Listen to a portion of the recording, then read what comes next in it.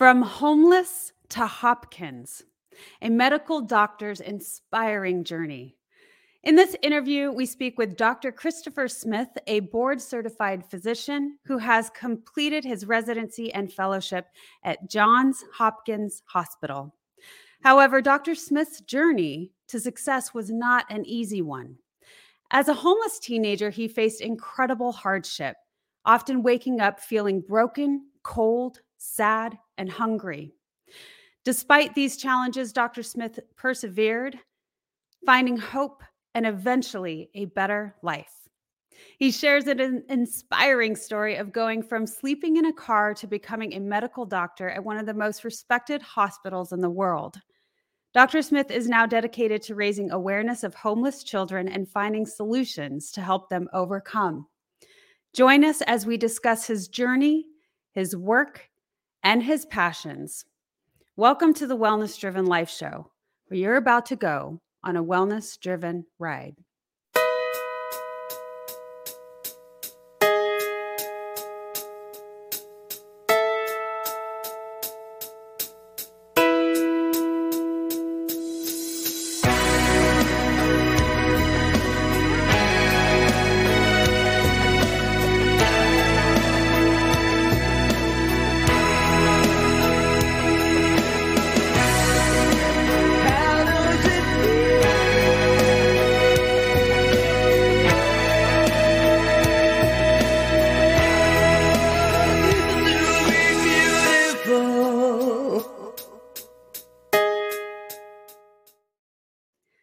Hello, everyone. Welcome to Candy Apple Advocacy, the podcast for parents who want to advocate for their children's education. I'm Jim Mallard, and I'm here with my wife, Tabby. We've been through the trenches of raising kids in the school system and know how tough it can be, but we also know how essential it is to advocate for your child and their education. That's why we started this podcast, to share our experiences and insights with other parents to help them become more effective advocates for their children. On this podcast, we'll talk about everything from general education, general school advice, the school choices you have available to you, different education styles, individualized education plans, 504s, and all those key terms that you've heard but don't know what they are. We'll talk to experts. We'll also talk to parents and hear their stories. We'll share our stories with you and give you tools you need to be a strong advocate for your child and yourself.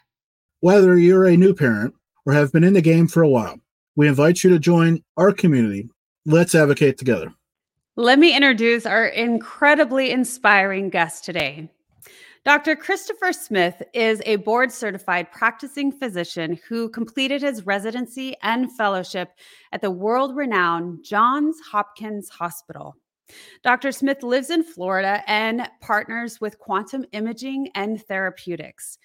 He dedicates his time and resources to raising awareness of homelessness, homeless children, and finding solutions to help them overcome. Chris enjoys making new memories with his family, walking barefoot on the beach, traveling, and photography. Please help me welcome Dr. Christopher Smith. Hi, April. Thank you for having me on the show. My pleasure. It's a huge pleasure to have you on the Wellness Driven Life Show. Thank you so much for being here today. Thank you. It's a pleasure. I'm very excited to talk about wellness and talk about my journey as well. Yes, this is very exciting and inspiring. So let's start out by letting the audience know a little bit about you. Okay. So I'm a physician, as you stated. I did my residency and fellowship at Johns Hopkins in Baltimore, and actually stayed on as faculty for several years afterwards. I've since have gone into private practice. And my journey to that hospital was a little unusual for everybody, compared to everybody. So I grew up in poverty and homelessness, and we'll talk a little bit more about that. And I put myself through college and medical school, and I was blessed to be able to go to Johns Hopkins. And since then, I actually decided to write a book about my journey to share with people, to inspire others, to help them overcome their own obstacles, to face their own challenges, and to learn to heal from their emotional scars. And yeah, that would absolutely bring a ton of emotional scars, more so than the average American. Although I don't know the stats, so that's not really fair to say yet.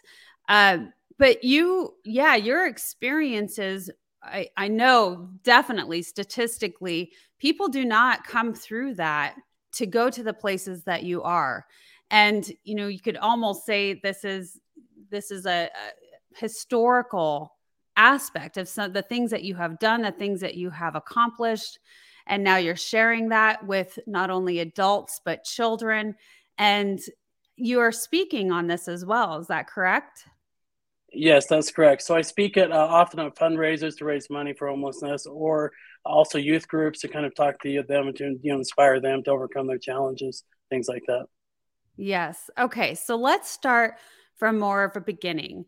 I've researched a little bit about you, but for those of you who don't know, let's take them a little bit on a journey, shall we? Let's go to childhood. What was it like growing up from a young age? I know you had many siblings. Would you mind sharing that experience? Absolutely. And by the way, April, feel free to refer to me as Chris. I prefer Chris, and just my professional name is Dr. Smith, but feel free to call me Chris, so we have can have that dynamic. So growing up, I was the sixth of 11 children. I grew up in a large family. I was born in Utah. My parents, most of my early memories were okay, but then about 4 or so, my father lost his job at the local steel mill. And then after that, it was a struggle from that time on until the time I left home, with a lot of poverty and a lot of difficult circumstances. So we often would be evicted. We would be in a house. We'd be there for 3 months or so. We'd be evicted. My father struggled to maintain employment. My mother struggled with mental health issues. And because of that, it became a very difficult dynamic. There were many, many times growing up where we lived without basic utilities like electricity or gas for months, not just short term, but months at a time. And so with that, we would actually learn to heat our water up over a fireplace, and we'd share bath water. So you always want to be the first person in the bath because it was the cleanest. And we also learned to cook over the fire. So we'd cook like hot dogs or whatever we could cook. And so that's when I started to love ketchup, because, you always put ketchup on anything and it makes it taste okay. So, but that was my life growing up. So, and then a lot of time I also slept in areas that weren't really designed for sleeping, such as a carport or a garage, and without adequate heating.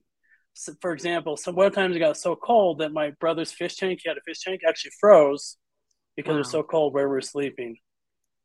Oh, wow. Oh, so a few things I take out of this. You became a very innovative being because you had to creatively find ideas on how to cook, rushing to do things first and how to utilize water and all of the things that you had around you.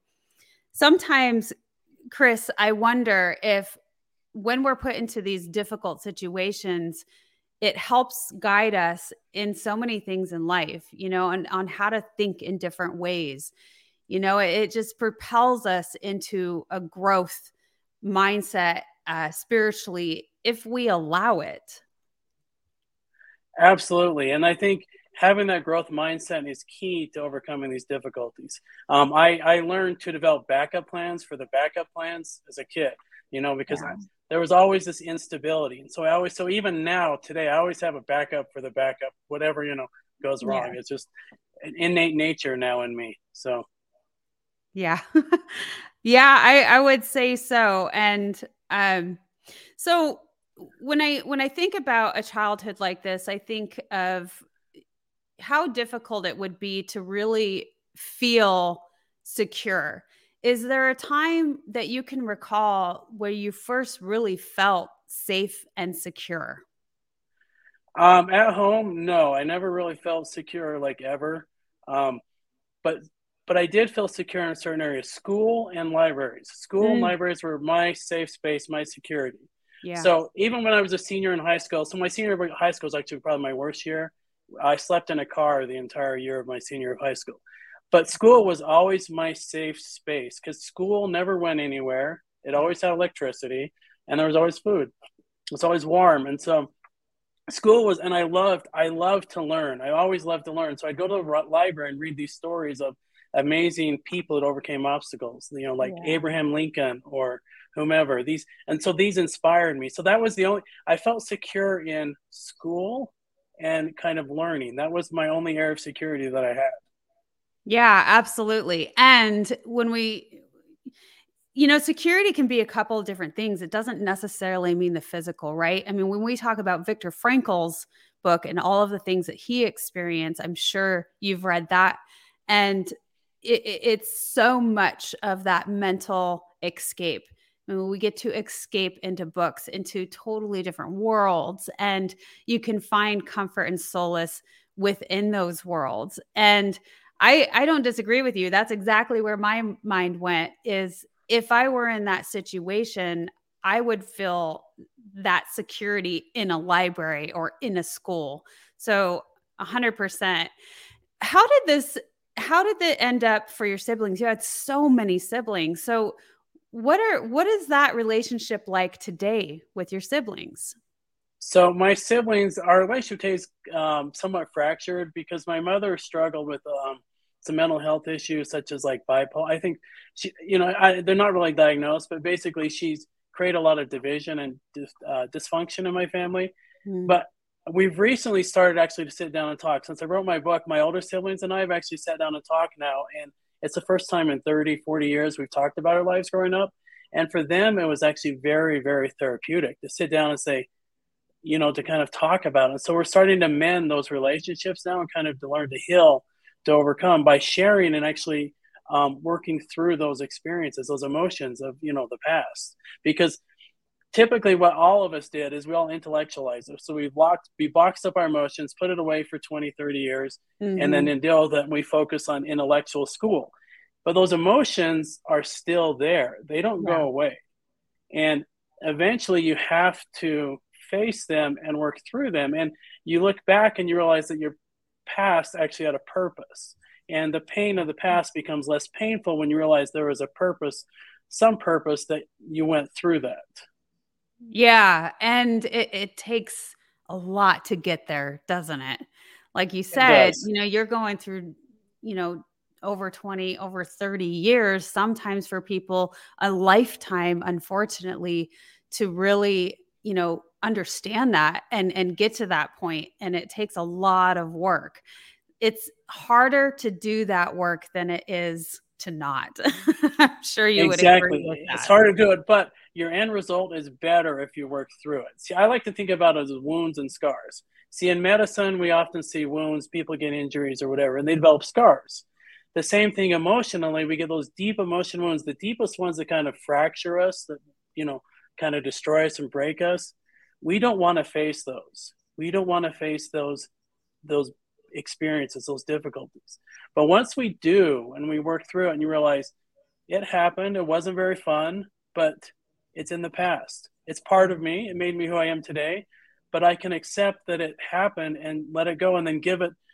I like to say, give it away or give it to God, to God or to whomever, give it to whomever you can share with and let them carry it. And then it becomes like a strength, like a scar, almost like a badge, like you can share with others, say, this is what I went through. And because of this, you can make it through yours and overcome your difficulties. Yeah, absolutely. 100%. And I love, Chris, that you shared that you and your siblings are working it out and that you're starting to heal and share stories. And so much of healing, I believe, is through connection. And when we start talking connection, I believe that was a lot, like this huge aspect of your healing process. You met your lover at a young age, didn't you? Yes. And so that kind of helped propel you where you're feeling a love that you maybe didn't experience before. Yes, absolutely. So I met my wife in college. I was 21. She was 19. So, but when I met her, I felt like I had someone who unconditionally loved me and I felt complete. Before that, I kind of felt broken or empty. But once I met her, there was this feeling that I wasn't alone, that I had somebody with me, that I could share that emotional connection. And you're right about the connection. When you go through experiences like that, I think you often kind of downplay your emotions because you don't know how to deal with them. Yeah. But part of developing that connection again is working through those emotions and be able to feel them and be like, being able to feel your emotions again. It's okay to cry. It's okay to be sad. It's okay to, be upset. But when I met my wife, she's very intuitive, with emotion. She's very good with emotions and feelings. And she really helped me to be able to understand those emotions and be able to have that connection. To have that connection with someone who loves you and just accepts you for who you are. It's when we were dating, I used to have to walk to a payphone because my parents didn't have a phone. So they have a phone. So I'd walk to a payphone and I'd call her. I have to make my conversations really short because it was only like, put 75 cents. And that was back in the day when you had quarters in. And I'd have like 2 minutes to talk and she'd always wonder why I cut it off. But eventually I told her I didn't have a phone. And she was like, well, that's okay. I'll just come visit you more often. So she was totally okay with that. It was just, she accepted me for who I was. Yeah, she allowed that. And it turned out even better because she's like, I'll just come see you instead of exactly. talk. But wasn't it kind of nice though, in a strange way, when you had to use a payphone, that you were more intentional on what you said because you didn't have as long to talk? Oh, absolutely. I had to make sure it was very, very pointed, I knew exactly direct what I want to say, didn't waste time. Yeah. Yeah. So that's wonderful that you felt this connection that you hadn't before, and that unconditional love aspect. And I think so much of, just being human is evolved around love. And when we find that with however way we do, it really opens us up into experiencing life in a whole new way. Yes, absolutely. Once you have that love, you can experience life kind of a fullness, a wellness, a more balanced life. Yeah. Because without it, I think it's difficult to achieve that kind of that wellness, the balance. It is definitely. And so I want to go back a little bit because you talked about how children understand things a little bit differently, and they don't know how to process emotions. Just like you said, when I was younger, I didn't know how to, you know, say what I was feeling. I stuffed everything down. I didn't know that it was okay to be open and to cry, even, especially males. In our society, we have this fixed standard of, thinking that we're supposed to be a certain way, and it's just not so. And I think that we're turning that around as we start talking about it more and more, which is a beautiful thing. But I just wanted to bring that to light because you not only wrote a book for adults, but you wrote a book for children. Did you happen to include aspects of that? Absolutely. I did include them because that's what I basically, parts of the book are like a conversation, like, you're struggling right now, but that's okay. We all struggle, and kind of the idea that if you go for help, you need help, to seek out help. One of the things that I did not do as a kid, and one thing kids that are homeless, they're always afraid. You always have this fear that you're going to be taken away from your family or put in the foster system. And your parents kind of at least my parents did, they kind of perpetuate that fear as well. And so you don't tell anybody about your situation.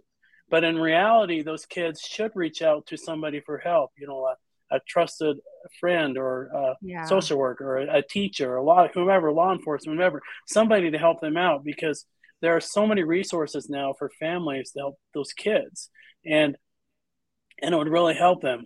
So, and that's part of my book, is encouraging them to kind of seek out help and talk to their parents, if they're struggling, because I never shared my feelings. I just would bottle it up. And it became so difficult for me as a 12-year-old, I almost took my own life. And so, because I was so depressed, I didn't know how to deal with these emotions. And when I was in that situation, I realized that there is no shortcut in life, that you just have to go through it. There is no way around it. And at that time, I felt like someday I would have a better life. And it's true. I did, my life is wonderful now. I walk on the beach, hand in hand with my wife. So, there's nothing better. So, the saying, what if it turns out better than you ever could have imagined, is such a great saying. I like to push that out as often as I can. And I think you even left that in a description or as a insert for your book. But just like you said, my life is better than I imagined. And that's just how it is. And you have to just go through it and experience all of the things. I'm going to bring in a couple of the comments. Manley says, agreed, Johns Hopkins has a 9.2 acceptance rate. I think this was from earlier, but jumping into... So when I actually applied for my specific residency, it was actually less than a 1% chance. Wow. There were 800 applicants for like 6 positions, basically. So in my particular specialty, it was less than a 1% chance. And so I like to look back and I think that there's no way I did that. Statistically, the odds are so far against me. Everybody in my class went to some Ivy League school, and then there was me who didn't. And so and my life growing up was way different than all of my colleagues. And so I like to think there was some, if you want to say like divine influence or something, some plan that worked out. So if we were to say that, if there was a divine influence, do you feel like the bigger message and impact that you would have in the world is happening now or has happened? I think it is. I think because of what I went through, I can now share, and I'm okay sharing my story and being vulnerable. That was one thing that actually was really hard for me over 20 years, to learn to be vulnerable and to share my story, because I was always afraid that I'd be judged or misjudged by it. And learning to be vulnerable and share, I realized that as I started to share that I could help people out by doing that, just helping them to work through whatever they're going through, the lows, those lows, you have to experience the lows to have the highs, without it, there's just a flat line. So you have to go lows and highs. And so now I'm able to think I share and help people and put a different perspective, because our perception of homelessness is often much different than reality. The thing we don't realize is 30% of the people that are homeless are actually live in families. So kids. And every day 30%? In the U.S., 30%. And it's kind of it's a lot of people, and it's a hidden number. It's a hidden homelessness. And usually in a day, every single day in the U.S., it's about 150,000 people that are homeless in families. And so it's a huge number. Yeah. And the more I share about this, I find out I've had so many people who say, I had a life like that growing up, or similar life, and it's like, and they realize, and it's like, I can't wait to read your book, or thank you for sharing your book. It really helped me to work through those circumstances I went through. Yeah, absolutely. I think you're right. When you start going out and sharing and being vulnerable, it's one of the hardest things. And I think we all feel that way. We all feel like, oh, we're going to be judged, or they're going to think this because of this.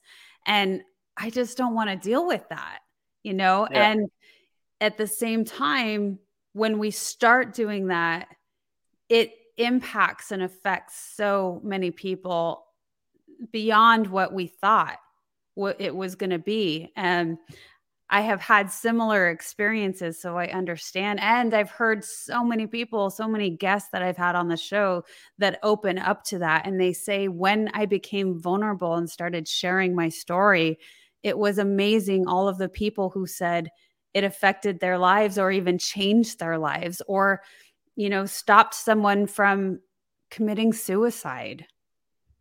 Yeah.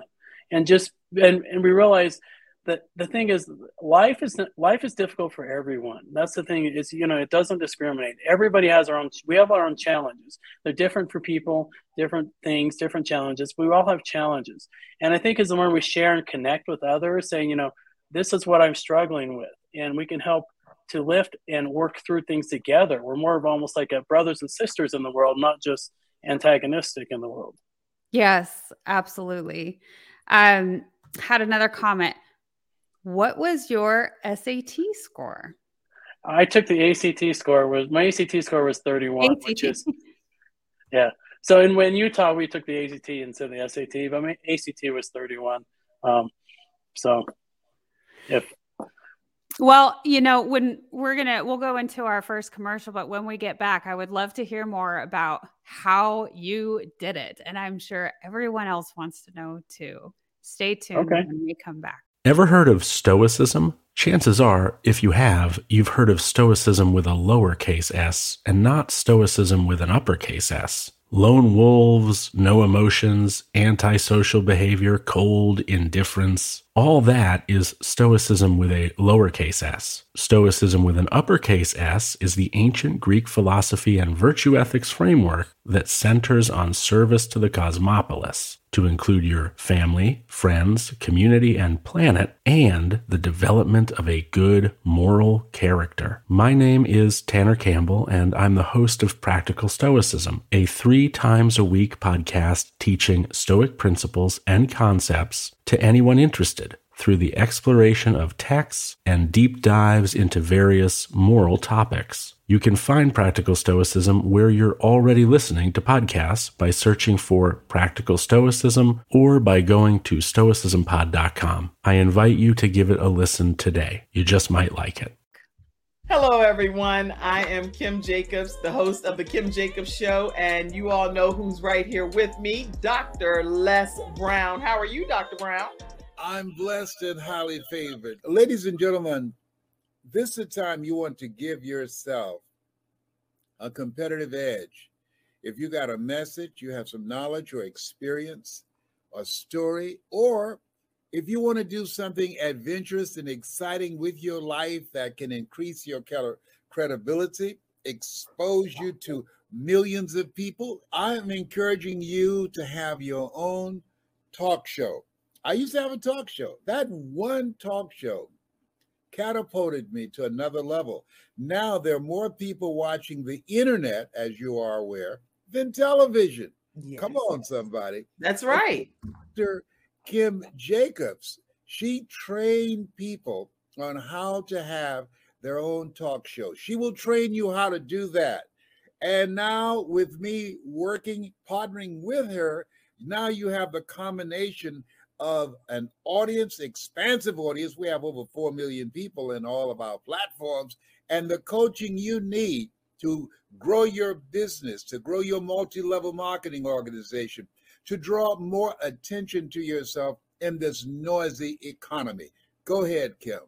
So in the training that I do, Les, I actually do a 6-week training. It's 1 hour per week. And each week I meet with the individuals one-on-one. We go through and we talk about all of the things that's necessary for a show to become a reality. We go from how to actually identify your focus area, what's going to be your ideal customer that's going to be tuning in. We'll talk about how to get guests, how to get sponsorship, how to go about getting your lighting, your branding, and your banners, and everything that you need to know. And guess what, Les? They own their own content at the end of the day. And that's exciting. Now, if you're ready to create a shift in your business and in your life and increase your cash flow, I want you to go to KimJacobsConsulting.com. It's right there on the screen, KimJacobsConsulting.com. You know, people say opportunity knocks on every door. Right. No. Opportunity stands by silently waiting for you to recognize it. So I want you to recognize that this is a time for you. This is an incredible time to have your own talk show. It establishes a level of credibility. Yes. And by being exposed to people on a regular basis, it allows you to strategically begin to impact and attract your audience. She can take you in a place in yourself that you can't go by yourself. So go to KimJacobsConsulting.com. That's KimJacobsConsulting.com. Did I say KimJacobsConsulting.com? Yes, you did. Very good. Make sure you go there and sign up for the coaching, and we're looking forward to working with you. You have something special. You have greatness within you. That's my story, and that's Kim's story, and we're sticking to it. Bye for now. Bye-bye.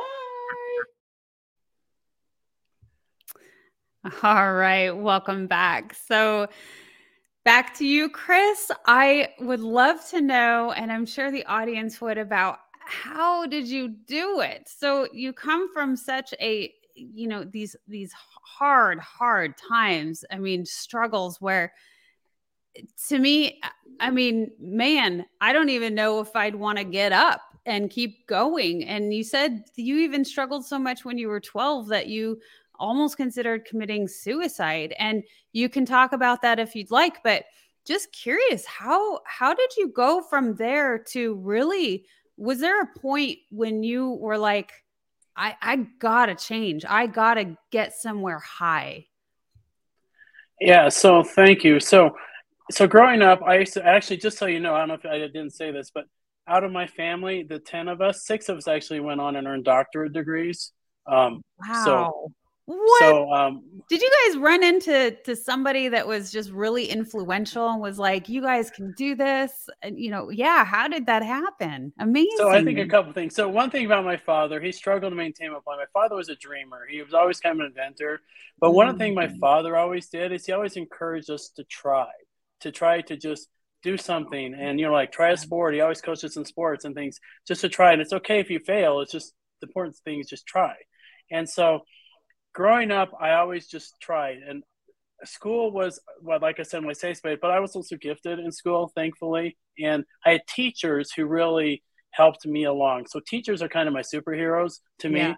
So they affect so many lives. They don't realize it, some of these teachers.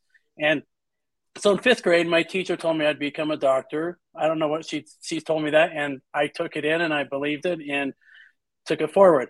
But then in 11th grade, so in 11th grade, you asked about changing. So in 11th grade, I was in my AP history class and I decided I was just done with school. I was just done, not going to school anymore. Typical teenage, my Yeah. rebellion was I stopped turning my homework. That's kind of a sad rebellion, but that's what my rebellion was. Anyway, so I decided I was done with school. My teacher, Mrs. Thompson, she noticed that my grades just started to plummet. And she pulled me aside one day and said, after class, said, "Chris, what's going on? This is not like you." And I just, as a teenager, just said I was like, made up some excuse that I didn't get the information. It was too hard or whatever. And so she was the English teacher, history teacher. She had those steel rimmed glasses, that no nonsense kind of look. She kind of looked over her glass and said, "Chris, you are so full of it. That is such, you are not, that is such a lie, And she said, the person you will disappoint is you. You will disappoint yourself someday. You have so much potential and you can do better." And that just really kind of woke me up. And I said, she's right. I need to do well in school. I need to do this in school because it's my only chance. School was really my only chance. And so Yeah. after that in high school, I really worked hard and I actually ended up graduating 4th in my class. And the interesting was I had this mix. You talked about getting up in the morning. So when I was a senior in high school, my bedroom was a car. I slept in a car most of the year, even in the winter. And sometimes it was so cold, my hair went back when I had hair, my hair would actually freeze to the door or freeze. It was so cold because it was Utah in the winter, which is below freezing. Yeah. But then, so at night, I didn't have anything to do. I didn't have a cell phone, didn't have video games, I would just look at the stars and and kind of just talk to myself. And I would talk to God or talk to whomever just to kind of say, what am I? And at that time, I decided I was going to work as hard as I needed to make my life better so that my children's lives were not like mine, that they could have some hopeful life. So that year, I still participated in student government. I was actually in the senior council or a senior class, whatever. And I did AP classes and I played sports, but my home was still in a car. So I'd sleep in a car, go to school. And I had this extremely tiresome facade I was trying to keep because I didn't want to let anybody know that was my life. And so it was extremely that pride exhausting. factor of nobody's going to know this is how I'm doing. Because my head went, well, did you have friends whose parents wanted to take you in? And, or if the school knew, maybe they could push you into some resources. Were there resources? Did you even know? Or like you said, maybe it's that pride factor where I can't show this side of me. Yeah, I only had a couple friends who knew. That was it. Literally nobody else knew. And I was trying to maintain, as a teenager, you were insecure anyway about what's going on. But to have people see you as being a homeless, poor kid sleeping in a car was like, especially back then, it was completely foreign to anything, anybody had gone through. And so, but the cool thing is now I actually talk to my friends. I'm still in contact with some of them. They're like, why didn't you tell us? You could have came and stayed with me, it's unfortunate. But so the biggest thing I did was I didn't quit. I had times that you asked how I did it. So I had times when I failed. So after I graduated high school, I got a 4-year scholarship at the University of Utah. But then by the end of that year, my freshman year, I was still working. I worked full time and did full time classes, like 18 credits a semester. And I ended up losing my scholarship. To maintain it, I had to maintain a 3.5 GPA. I ended up with a 3.45. So 0.05, I lost my scholarship. So just very, very minimal. So after that, I kind of briefly gave up. I just kind of tried to self-medicate a little bit, some alcohol and things like that. But then one day I woke up and realized that was not how I wanted to be. That was not the life I wanted. I wanted something different. So actually what I did is I went and served a religious mission in the inner cities of Southern California, Spanish speaking. So I was down in the really rough neighborhoods in Southern California. I saw 2 drive-by shootings, saw really rough stuff. And we worked with kids in gangs and talked with them and stuff. And so, but what that did is that changed my mindset in the entire world, because what happened is those Latino population were so kind and caring and just so giving. They would share their resources, give us food, share anything they had with us. And it changed my mindset from being a victim to a growth mindset that the world was good, that there were good people in the world. Because before that, I'd been raised that the world was out to get you, that everybody was willing to manipulate you or use you. But after that, I realized the world's a beautiful place. They're wonderful people. And that completely changed my whole attitude and mindset and everything. What happened is I stepped looking inside and started looking outside, looking how to serve others and help others rather than focus on my situation. And that changed my whole perception. And then after that, I got back and I met my wife, and we, after that, went to college. So the short story is, after that, I graduated. I went back. I graduated college in high honors. I paid for it myself with grants and working. And so I did in 2.5 years. I finished college high honors, applied to University of Utah Medical School, got in, graduated with high honors from medical school, and ended up at Johns Hopkins, like I said, like less than a 1% chance. So that's the really, really brief story. And that was the first one-time entry into it? Into the Johns Hopkins. I can't even say it. So when I went into Hopkins, like I said, so residency is so when you finish medical school work, so you have to do a residency training afterwards, which is anywhere from 3 years to 7 years, depending on what you do. Yeah. And so mine was 6 years, and it's very competitive based on the specialty that you do. Certain specialties are more competitive. And of course, certain institutions. So competitive institution and competitive specialties make it very difficult chance to get in. So I interviewed at Johns Hopkins. I actually applied. Honestly, the thing is, I applied honestly as a shooting for the stars thought. And like and my actual thought was there was no chance on earth that I will ever get in there. Right. And so I interviewed there with a guy named Dr. Stanley Siegelman, and he was just amazing. And somehow he saw something in me and accepted me. And like I said, when I went there, I just felt like I wanted to be there. Like this was a place, and the people at Hopkins are just very hardworking, kind physicians, and they're just extremely intelligent, but there's this idea of like a can-do attitude at Hopkins. Like if they don't know the solution, they'll be like, we're going to figure it out somehow and do it. Yeah. And that's Hopkins. That's cool. So, and how long was the residency? Remind me. So my residency was 5 years, plus I did a year of fellowship, so a total of 6. Okay. Yeah.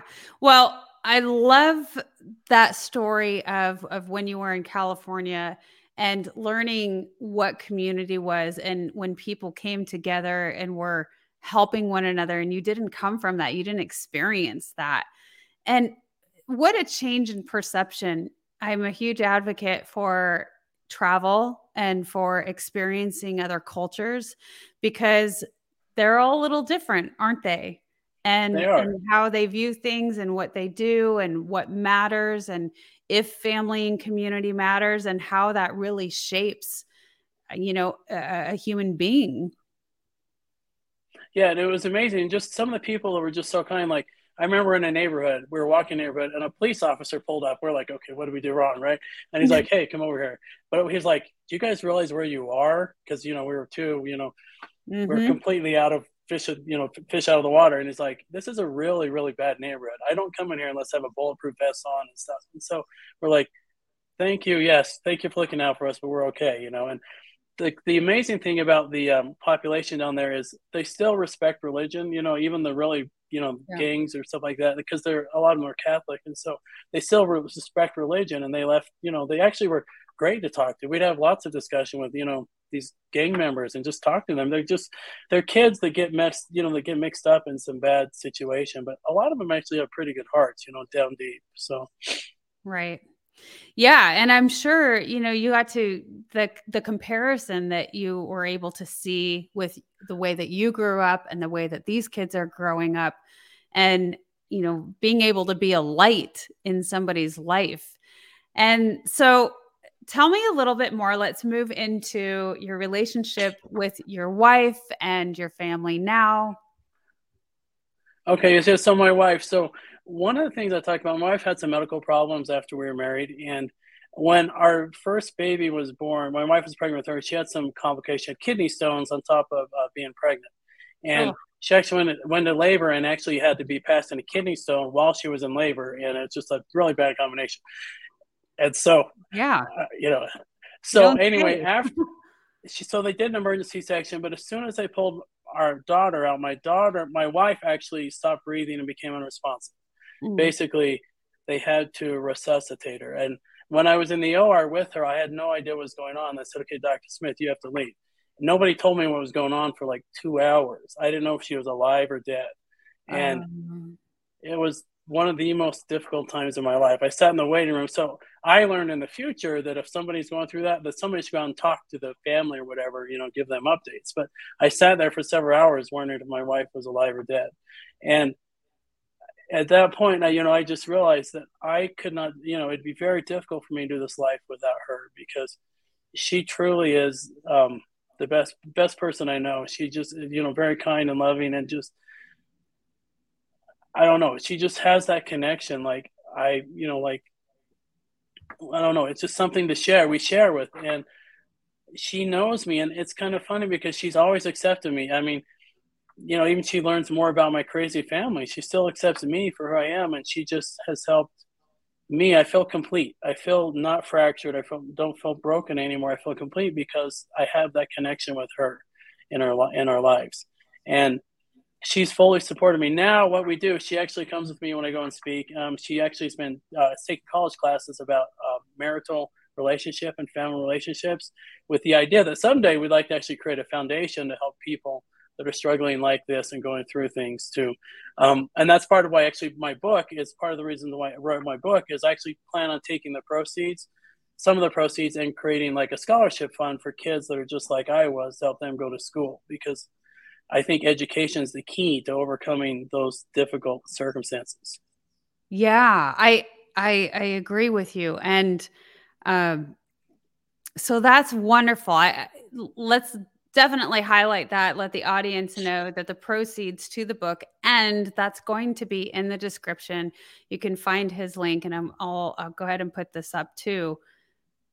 Chris's website is www.homeless2hopkins.com.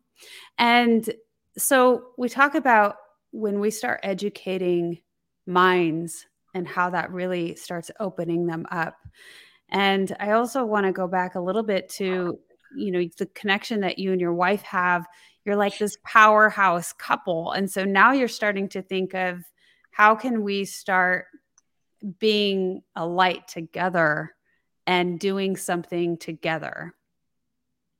Yeah, because I think you're stronger if you do it together. There's a synergy or a strength together, because she has obviously strengths that I don't have, and vice versa. So yes, of course. And okay, so tell me tell us all the things that you're doing right now. You've got the book. You're still active in medical care? Yes. And yes. How do you do it all? How are you balancing? And you have children yourself? Yes. Yeah. So I have 5 daughters. So wow. So my oldest 3 are actually now out of the house. They're in college or married, and we still have 2 at home. And it's a challenge to find that balance in life to, but what I try to do is, a lot of times I try not to waste time. I don't watch a lot of TV or things like that. I try to be productive more of my time to do things. And even if just rather than watch TV, my wife and I go out and walk along the beach and watch the sunset. It's much, I think it's much more interaction. So I try to have balance though, like make sure I spend time with those people that are important to me, like my wife and my children, to really know and learn about what they're doing. But at the same time, also to like work together with my wife to try to do good in the world as well, and as my kids get older, hopefully do that, work with them too, and some of my kids actually have done things like that too. Like my daughter helped raise funds for some homeless people, like as a teenager to help, for kids. So, but it's a real challenge though, honestly. And how, I don't know, sometimes I'm good at things, sometimes you do your best to juggle them all, but sometimes you don't. But yeah, so practicing medicine can be a challenge too. I still do that as well. So, but medicine's always been my kind of like school. It's the same thing. It's like my safe space. It's my, it's my thing. So, yeah, it's a passion, and I mean, you have many passions, it seems. Is there any sort of tips or tricks you would leave with others when they do have a lot on their plate and they are trying to manage many different things, where they have the normal day-to-day job and they're also working on their passion project? And they have the family to take care of as well as themselves. Do you have any things that you do day in and day out that really helps you with that? I think I think it's very important to take time for yourself too when you're doing things. So it's important to take time to have some mindfulness or, balance, to take time to either practice mindfulness, take a few minutes each day to just kind of relax and meditate, or do whatever you use to kind of practice that mindfulness. But some other tips I have is I actually try to really find out what my kids are into. Like one of my daughters really loved Minecraft. And so rather than me like take my own activities, I'd go play Minecraft with my daughter. And while we're playing, we'd have a great conversation and just try to really take it. My other daughter loves K-pop. And so I actually started listening to K-pop, and I really like things like BTS. I like the group BTS. And, I learned more about it, and it's still not hard to do. You just have to make little changes in your life. So, like when I'm driving, I listen to her music to kind of, connect with her to find out, what her. And so then when I get home, those few minutes, I make sure, like around the dinner table, I think it's very important around the dinner table, we put away our phones, we put away our things, and have like a conversation with our kids. Yeah. Because that's really about a time in our lives when we can just take a minute and pause. And the time for our kids is very quick. It goes very, very quickly. They grow up and they're out of the house before you know it. Yeah. And you talk about finding balance. And I think that's when it's important to realize that at times in your lives, you're going to focus on different things. Like when you have a baby, that baby takes a lot of time.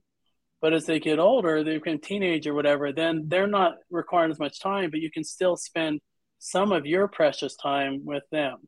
And the way I like to think of it is time is our most precious resource. When we spend that time, it's gone forever, however we spend it. And we can spend it binge watching Netflix, or like I said, I like to play Minecraft with my daughter, because now those memories, she has those memories. And I like to make memories rather than to buy things. So with our kids, we like to take them and do things rather than buy a lot of stuff, so. Yeah. Well, and the playing the games and the Minecraft, that's a form of connecting.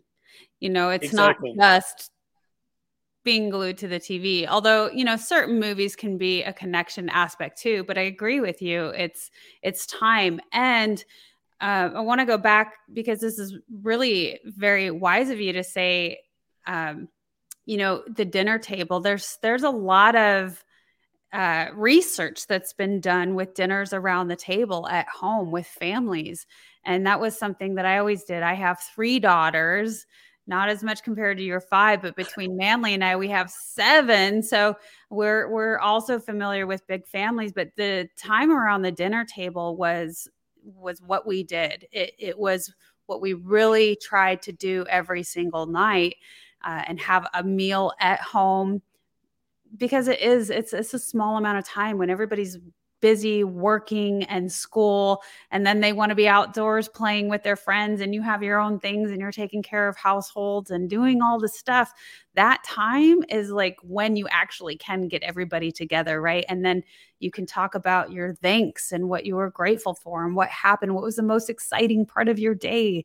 So I'm glad that you mentioned that. Yeah, one thing actually my wife did that she started doing is she has our kids share, okay, what are 3 things that happened today and how it made you feel? And it could be good things or it could be things that make you feel bad too, just to have some conversation to, talk about your struggles or your successes. So it's a nice question to ask your kids, an open-ended question. Tell me 3 things. And then we also share too, 3 things that happened in our day. Yes, of course, because when you lead by example, right? And I love that she brought that in, that feeling aspect, because, that's really teaching them how to feel and how to, understand what they're experiencing. And as soon as we start doing that, it's so much easier to process and move past it instead of let it fester. You talked about that a lot, about when you were a kid and you didn't know how to express or feel because you didn't think that you could. So teaching that to our kids is a really great way. How did that make you feel? And the open-ended questions. I love that. Yeah, and having them share their struggles, because we often, and how they're struggling, and just validating those feelings that they're feeling, I think is very important for kids. Yeah. So I want to bring in music because you answered a fun thing that I like to ask all of my guests. And I asked, share something that most people wouldn't know about you, or a fun fact or a hobby, bucket list, what have you. And you said, I like a huge variety of music, from Broadway musicals to hard rock. And I wanted to bring that in because, and you tell me what you think, but music is such a huge piece of how we dive deep into our emotional, spiritual sides. And you talked about, I listen to my daughter's favorite music when we're driving because that's how I can connect with her. Yeah, exactly. I think music speaks to our souls. It's kind of a universal language that speaks to everyone. And I think part of it, I have this theory that when we're in the womb, when our mother, being as a fetus, or developing as a baby, we hear the heartbeat of our mother 24/7, the rhythm of our mother's heartbeat that entire time. And so if you look at music, most popular music that beats is actually very close to a human heart rate. And so all of us are, internalized that we have this notion of feeling and being able to feel emotion. And music has always been an expression of emotion. As a kid, like I said, teenager, I had a hard time expressing, but I dealt with a lot of things through music. Oh, and yeah. It's funny because my wife likes Broadway musicals now, and they think that she introduced them to me, but actually the opposite is I actually introduced Broadway musicals to her. So I loved like Les Miserables when I was a kid, and Phantom of the Opera even a teenager. So it's funny because I'd make my friends, we'd be listening to like Guns N' Roses. I grew up in the 80s, late 80s and 90s, but then let's listen to Phantom of the Opera, and it was like such a switch, such a dynamic. But I love that, just the whole range of music. I always thought it was really fun when they started getting really technical with music, and they started integrating the harder stuff with the older stuff, and those are always fun. I have a comment that came in. I want to know about his meeting Depeche Mode at 7-Eleven. Okay, so my friends and I went to a concert up in Park City, and on our way there, we pulled up, and there was a tour bus there. We're like, okay, yeah, what is this? So we go in, and it's Depeche Mode. They were just finishing up or coming back or going to their concert, and we're like, what in the world? I guess they were getting some snacks for their ride. So we just ran into them in 7-Eleven just randomly. It's one of those random occurrences. You're like, I don't know how that happened, but just it did. It was pretty cool. They seemed like really nice guys, so. That's definitely one of Manly and my favorite bands. So when we hear that, we're like, oh, that's so cool. So thank you so much, Chris, for sharing your wisdom and your stories and being vulnerable and sharing that with the world. I'm curious, is there certain places that you are speaking? Are you intentional in getting out to certain areas to build awareness? Yeah, so I recently spoke at the Mayor's Ball in Palm Beach County, Florida. It was to raise funds for homelessness, and like probably 400 people were there. And they do it every year. They raise funds for the homeless coalition of Palm Beach County. So, and I've spoken at other organizations like that, and it's very helpful. It's just nice because our perception of homelessness is not always what we think it is. People that are homeless can become a success. Some of the most successful people actually were homeless, like Chris Pratt. I don't know if people realize that. Chris Pratt was actually homeless in Hawaii. Oprah Winfrey, Steve Harvey. These amazing people overcame it. And to be able to share that, this is what this is the potential that, some homeless person has is, very helpful and how we can help. But more importantly, I also share about what it feels like to be homeless, because that's kind of hard to describe unless you've experienced it. Yeah. And you go into detail with that with your book. So again, I want to let the audience know that that's going to be left in the description. Most of you are going to be watching the replay, so you can find it there. Also, you can always leave a comment in the comment section and we will get back to you. You can reach Chris at homelesstohopkins.com. And except for my Gmail is also the same, homelesstohopkins@gmail.com. So okay, if somebody wants to email me. Great. Thank you. And you've written a children's book alongside that. So if you know of people where you want to get this out, I just love that you have really created so many different avenues and unique ways of sharing this story and really going deeper on what that feels like. So thank you very much for sharing. Is there anything else that you want to leave the audience with today? No, just thank you. I think one thing I do want to leave is the idea that all of us have value. That's one thing I struggled with growing up. But all of us are unique and individuals, and each of us have a value, and we have an infinite value. And to just realize that every single person, no matter what you're struggling with, you have value and that you can have a better life. You just have to keep working. And when you do have a better life, reach back and try to help someone else who is struggling to kind of help them have a good life, help work through their difficulties. And I just want to say thank you for having me. It's been a pleasure to talk to you. Oh, you're welcome. It is our pleasure. Thank you so much, Chris, for being on the Wellness Driven Life show. And again, to our audience, thank you so much for tuning in, and goodbye for now.